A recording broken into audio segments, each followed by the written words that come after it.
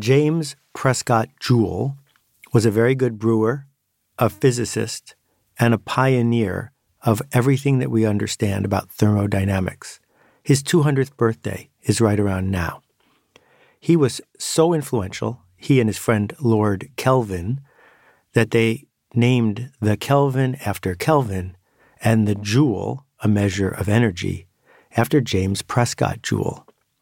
The joke's on him and his heirs, though, because he pronounced his last name Jowl. Hey, it's Seth, and this is Akimbo. We'll be back in a second after this message from our sponsor, Lenovo. My story? It starts over 50 years ago with my father. My dad was a German immigrant who learned the art of violin making over half a century ago in Europe. His dream was always to open up his own store, his own shop, and to share the gift of music with others.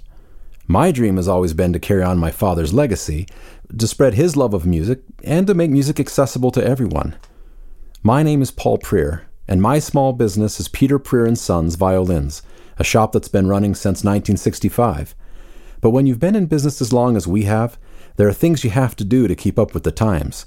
Stay tuned to hear the rest of my story and to see what makes a difference for me and my small business.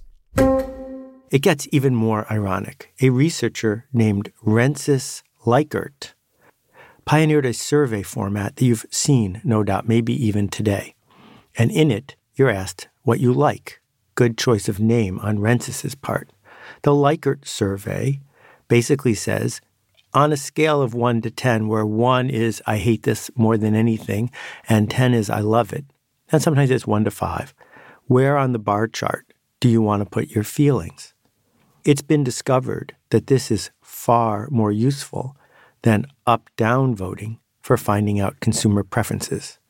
But back to the irony part.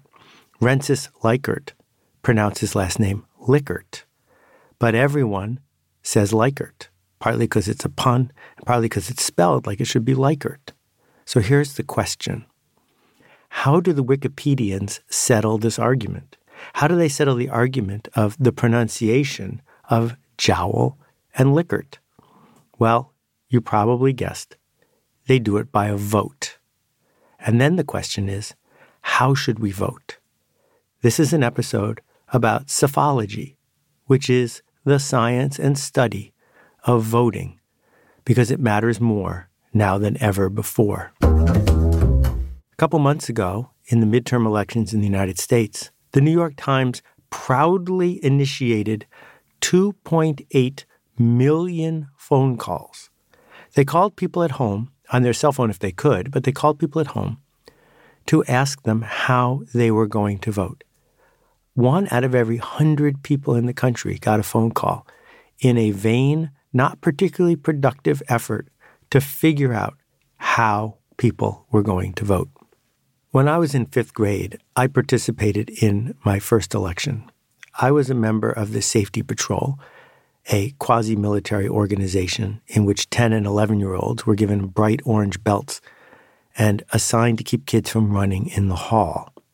Well, I ran for captain of the Safety Patrol, and in the first of a long series of elections that I lost that one. How did the election work? Everybody in the Safety Patrol put their head down on the table so that no one could see how anyone else was voting. And then, as the teacher read each name, kids raised their hand. 1 kid, 1 vote, geography-based. And in many elements of our society, that's what we do. 1 person, 1 vote, geography-based.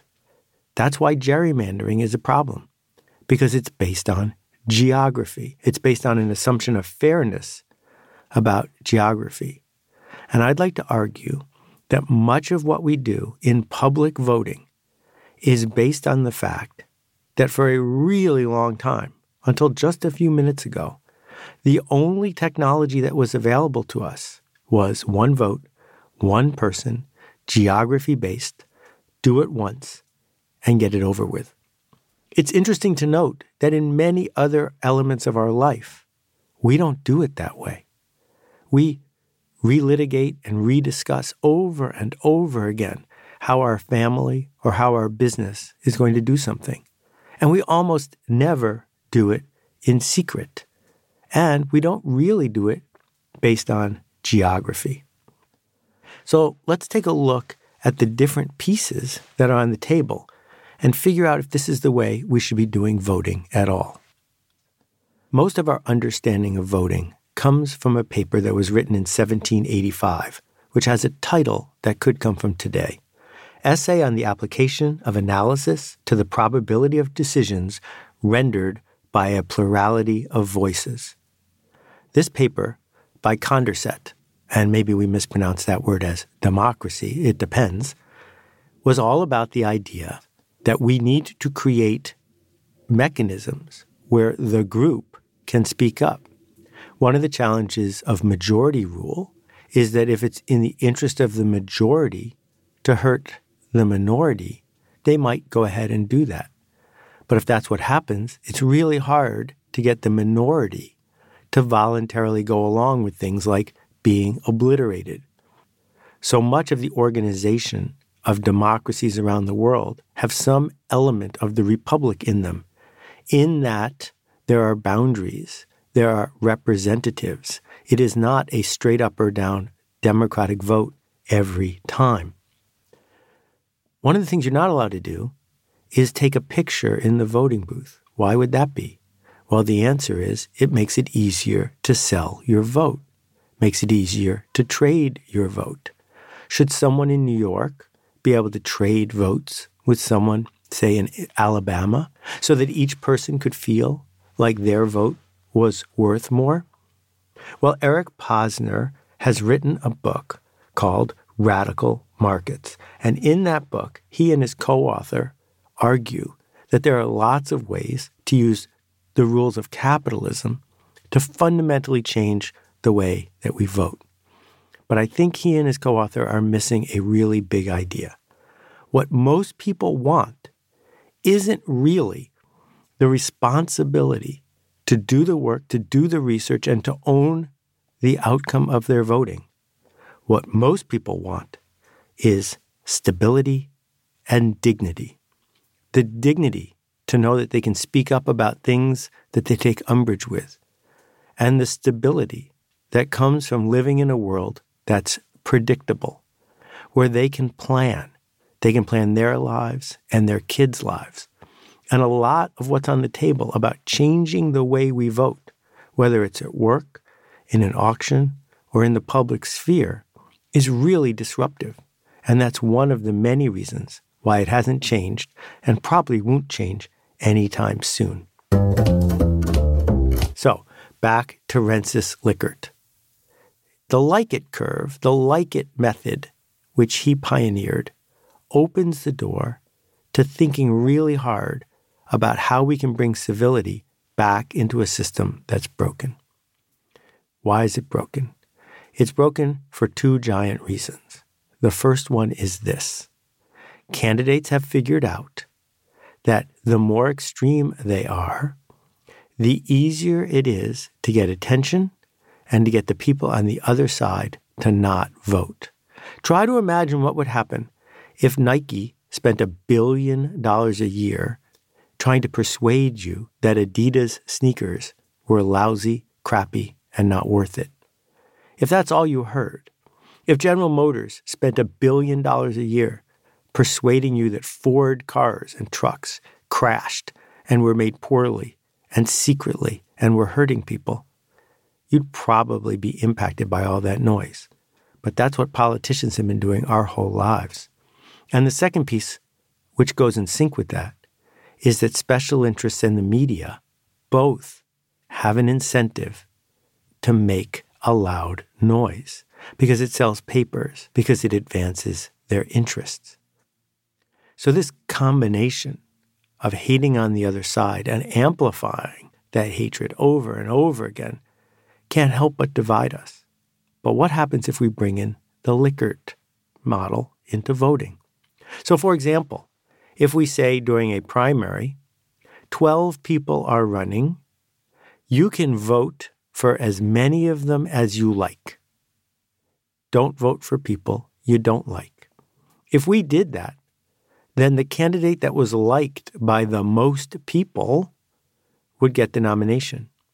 If we did it in the general election with multiple parties, the same thing would work. There are other combinations of this, but what it does is it changes the model from a few people care so much that they will put up a ton of money and effort to push an extremist over the finish line. And it moves it to, this is the candidate or this is the issue that most of the people, most of the time, find they can live with. When you do this, forward motion ensues. But let's go down the list. Geography. We don't need to organize by state anymore. There's no good reason to do that. That Cory Doctorow, in his great work, Eastern Standard Tribe, which is probably now 20 years old by now, 15, argued that people are going to organize not by where they live, but by what they do and what they believe into tribes, and that they will pick a time zone that the people in that tribe all are awake during so they can be in sync in real time. It's way less outlandish now than it was when I read it all those years ago. The next thing, one vote, one person. Well, let's get back to this idea of James Prescott Joule or Jowl. The question is, do the Jowl ancestors have more to say about how his last name is pronounced than the physicists and professors and teachers and journalists who have to use it, or people like you and me who have no stake in the game? Why should everyone get an equal vote into how Jowl pronounces his last name? Because the Wikipedians are busy arguing, well, the physicists were embarrassed to say Jowl all the time. They say Joule, so that's what we should call him because that's what people who talk about him say. That's how the English language works. And it's true, the English language is a constant plebiscite, a vote about how we use an apostrophe or not use an apostrophe. And that's why grammarians are so annoying, because they're busy losing the vote and insisting they're right. Well, they were right in the 1820s, but they might not be right now because the definition of how we use words is how we use words. Which leads to this next idea that goes next to one person, one vote, which is how often do we have an election? What would happen if every time something controversial got voted on, there was a revote a week later? Because it's way cheaper to have an election now than it used to be. Because as we've seen from ATM machines, they are widespread, they are cheap, and they are secure. You never hear about a massive hacking of an ATM machine that costs billions of dollars. And yet we get our elections hacked all the time. So if we put in place technology that enabled us to have a second chance to vote about something after we realize, oh, you didn't tell me that the public was about to do something ridiculous, maybe now I'll try again. Of course, there are all sorts of challenges with that because now we're going to train people to wait to the second time. So we talked about approval voting. There are also the issues that could be solved with an instant runoff. And so what we can do is we can rank people. How much do we want this person to be in charge, then this person, then this person, then this person? And if somebody doesn't get enough for a majority, we throw out the person who got the least like votes and recalculate and recalculate and recalculate until instantly we have found the person who is the least offensive or most appropriate to the most people. But then again, we get back to this issue of one vote, one person. Should people with children have a louder say in how the school board is run? What about a louder say in how we deal with environmental issues that have an impact 70 years down the road? Because if you're 80 years old, what's going to happen to you 70 years from now? Maybe someone with children and grandchildren needs a louder say in that.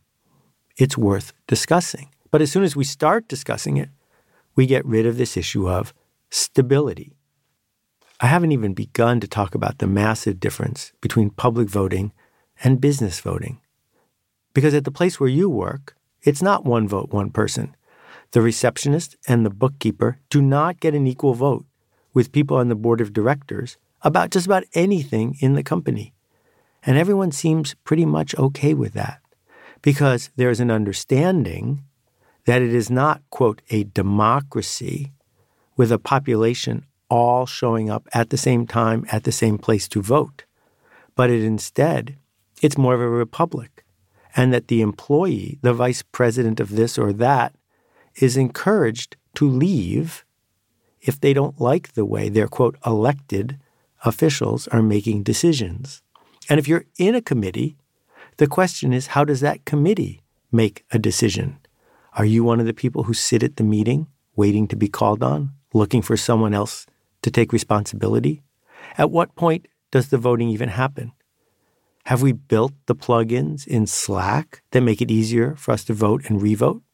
Have we experimented with what happens if their votes are anonymous or not anonymous? Because doesn't voting make you inherently responsible for the outcome? And in many organizations, isn't seeking responsibility the antithesis of what we seek to do all day? A couple more things on my rant and my thoughts here. Ballot design. Why are we still talking about ballot design? When I voted a couple weeks ago here outside of New York City, the ballot question was, vote for any 7 judges. And if you read it across by party, some parties had 7 people running, some had 3. If you read it down in the 7 columns, it looked like many of the judges were running unopposed. Of course, they weren't running unopposed. They were just lucky enough to be in a column where no one was below them. This is bad ballot design. You would have thought we learned our lesson 20 years ago, but we haven't. So why isn't there a permit, a license required for anyone who's going to design a ballot? You can't do heart surgery on somebody without a license, and I'm not sure you should be able to design a ballot without one either. Okay, one last thought. The internet is the biggest voting machine ever built. It's a voting machine pretty much with one person, one vote. It's a voting machine that demonstrates to us what happens when you pander to the largest possible group of people, the most viewed YouTube videos. Fonzie! DY!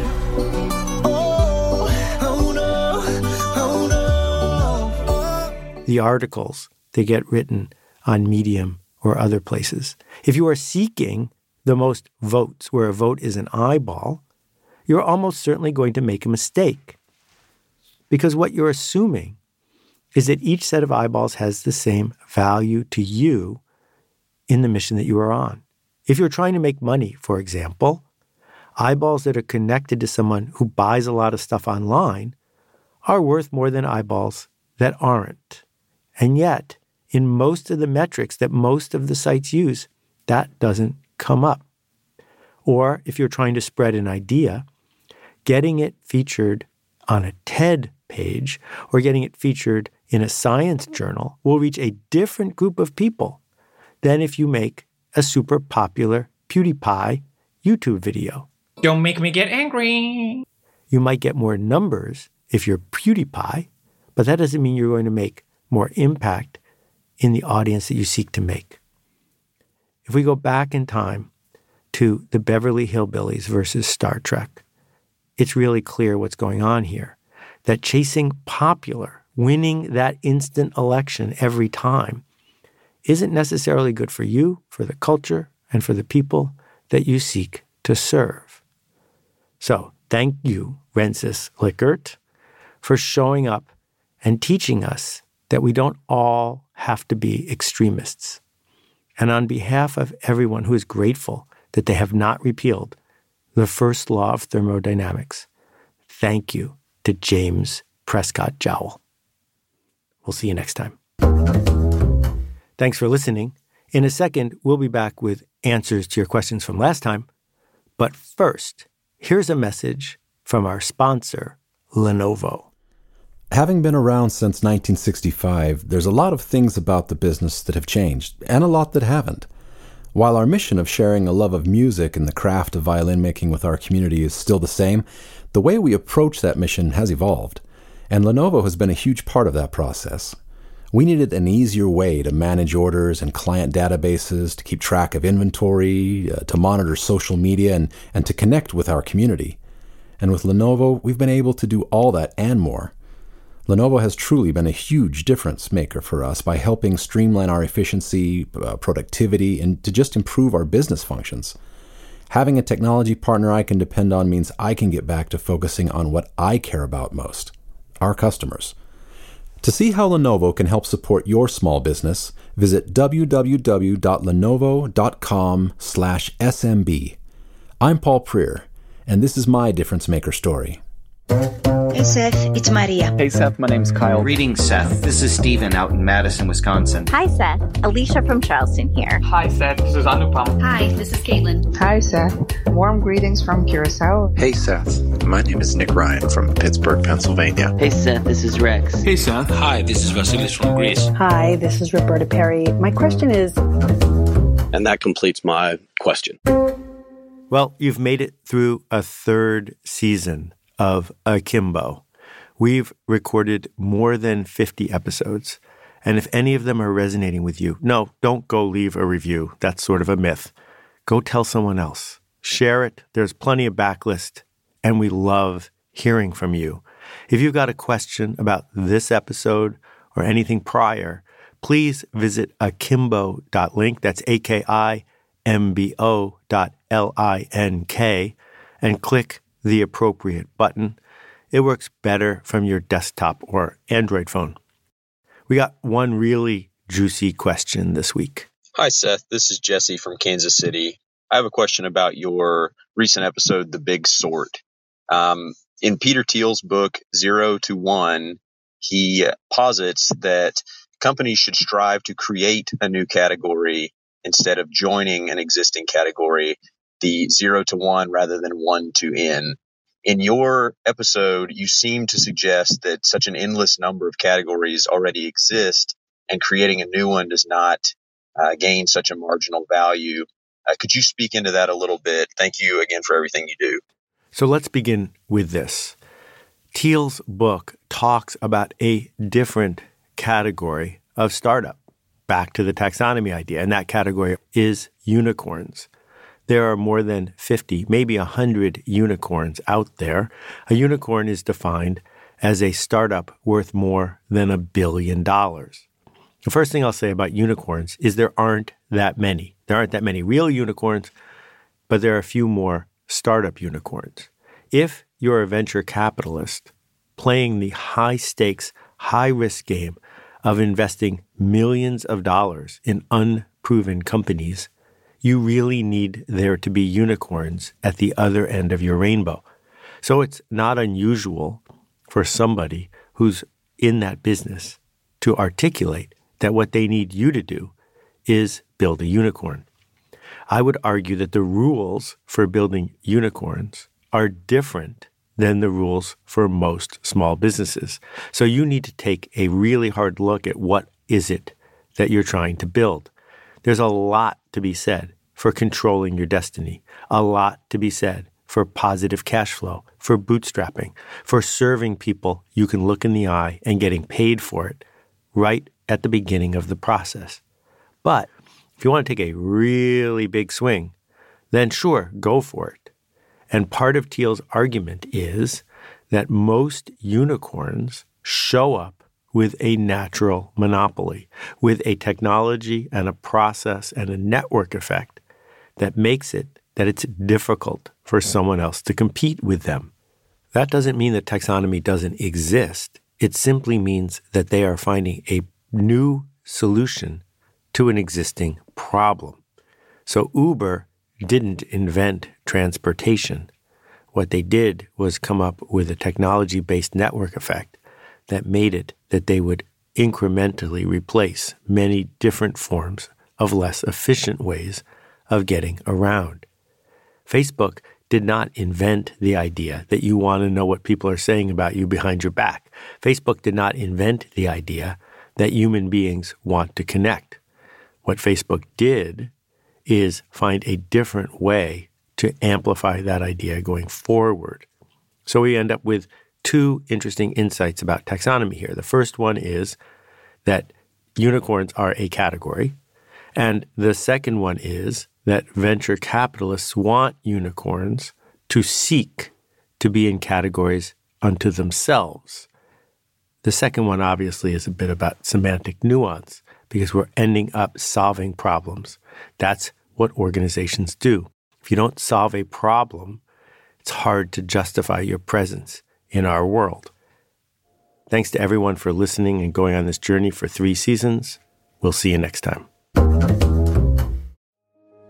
I just don't think it's possible or probable in today's world to distinguish yourself as an educational institution or as a success seeker at the level of information gathering or information distribution. I mean, this is the information age, and you can get a great book, a great essay, a great idea anywhere, and none of us can do that better than the internet, right? There is no great thought leader who can outthink the internet. Like, we have data.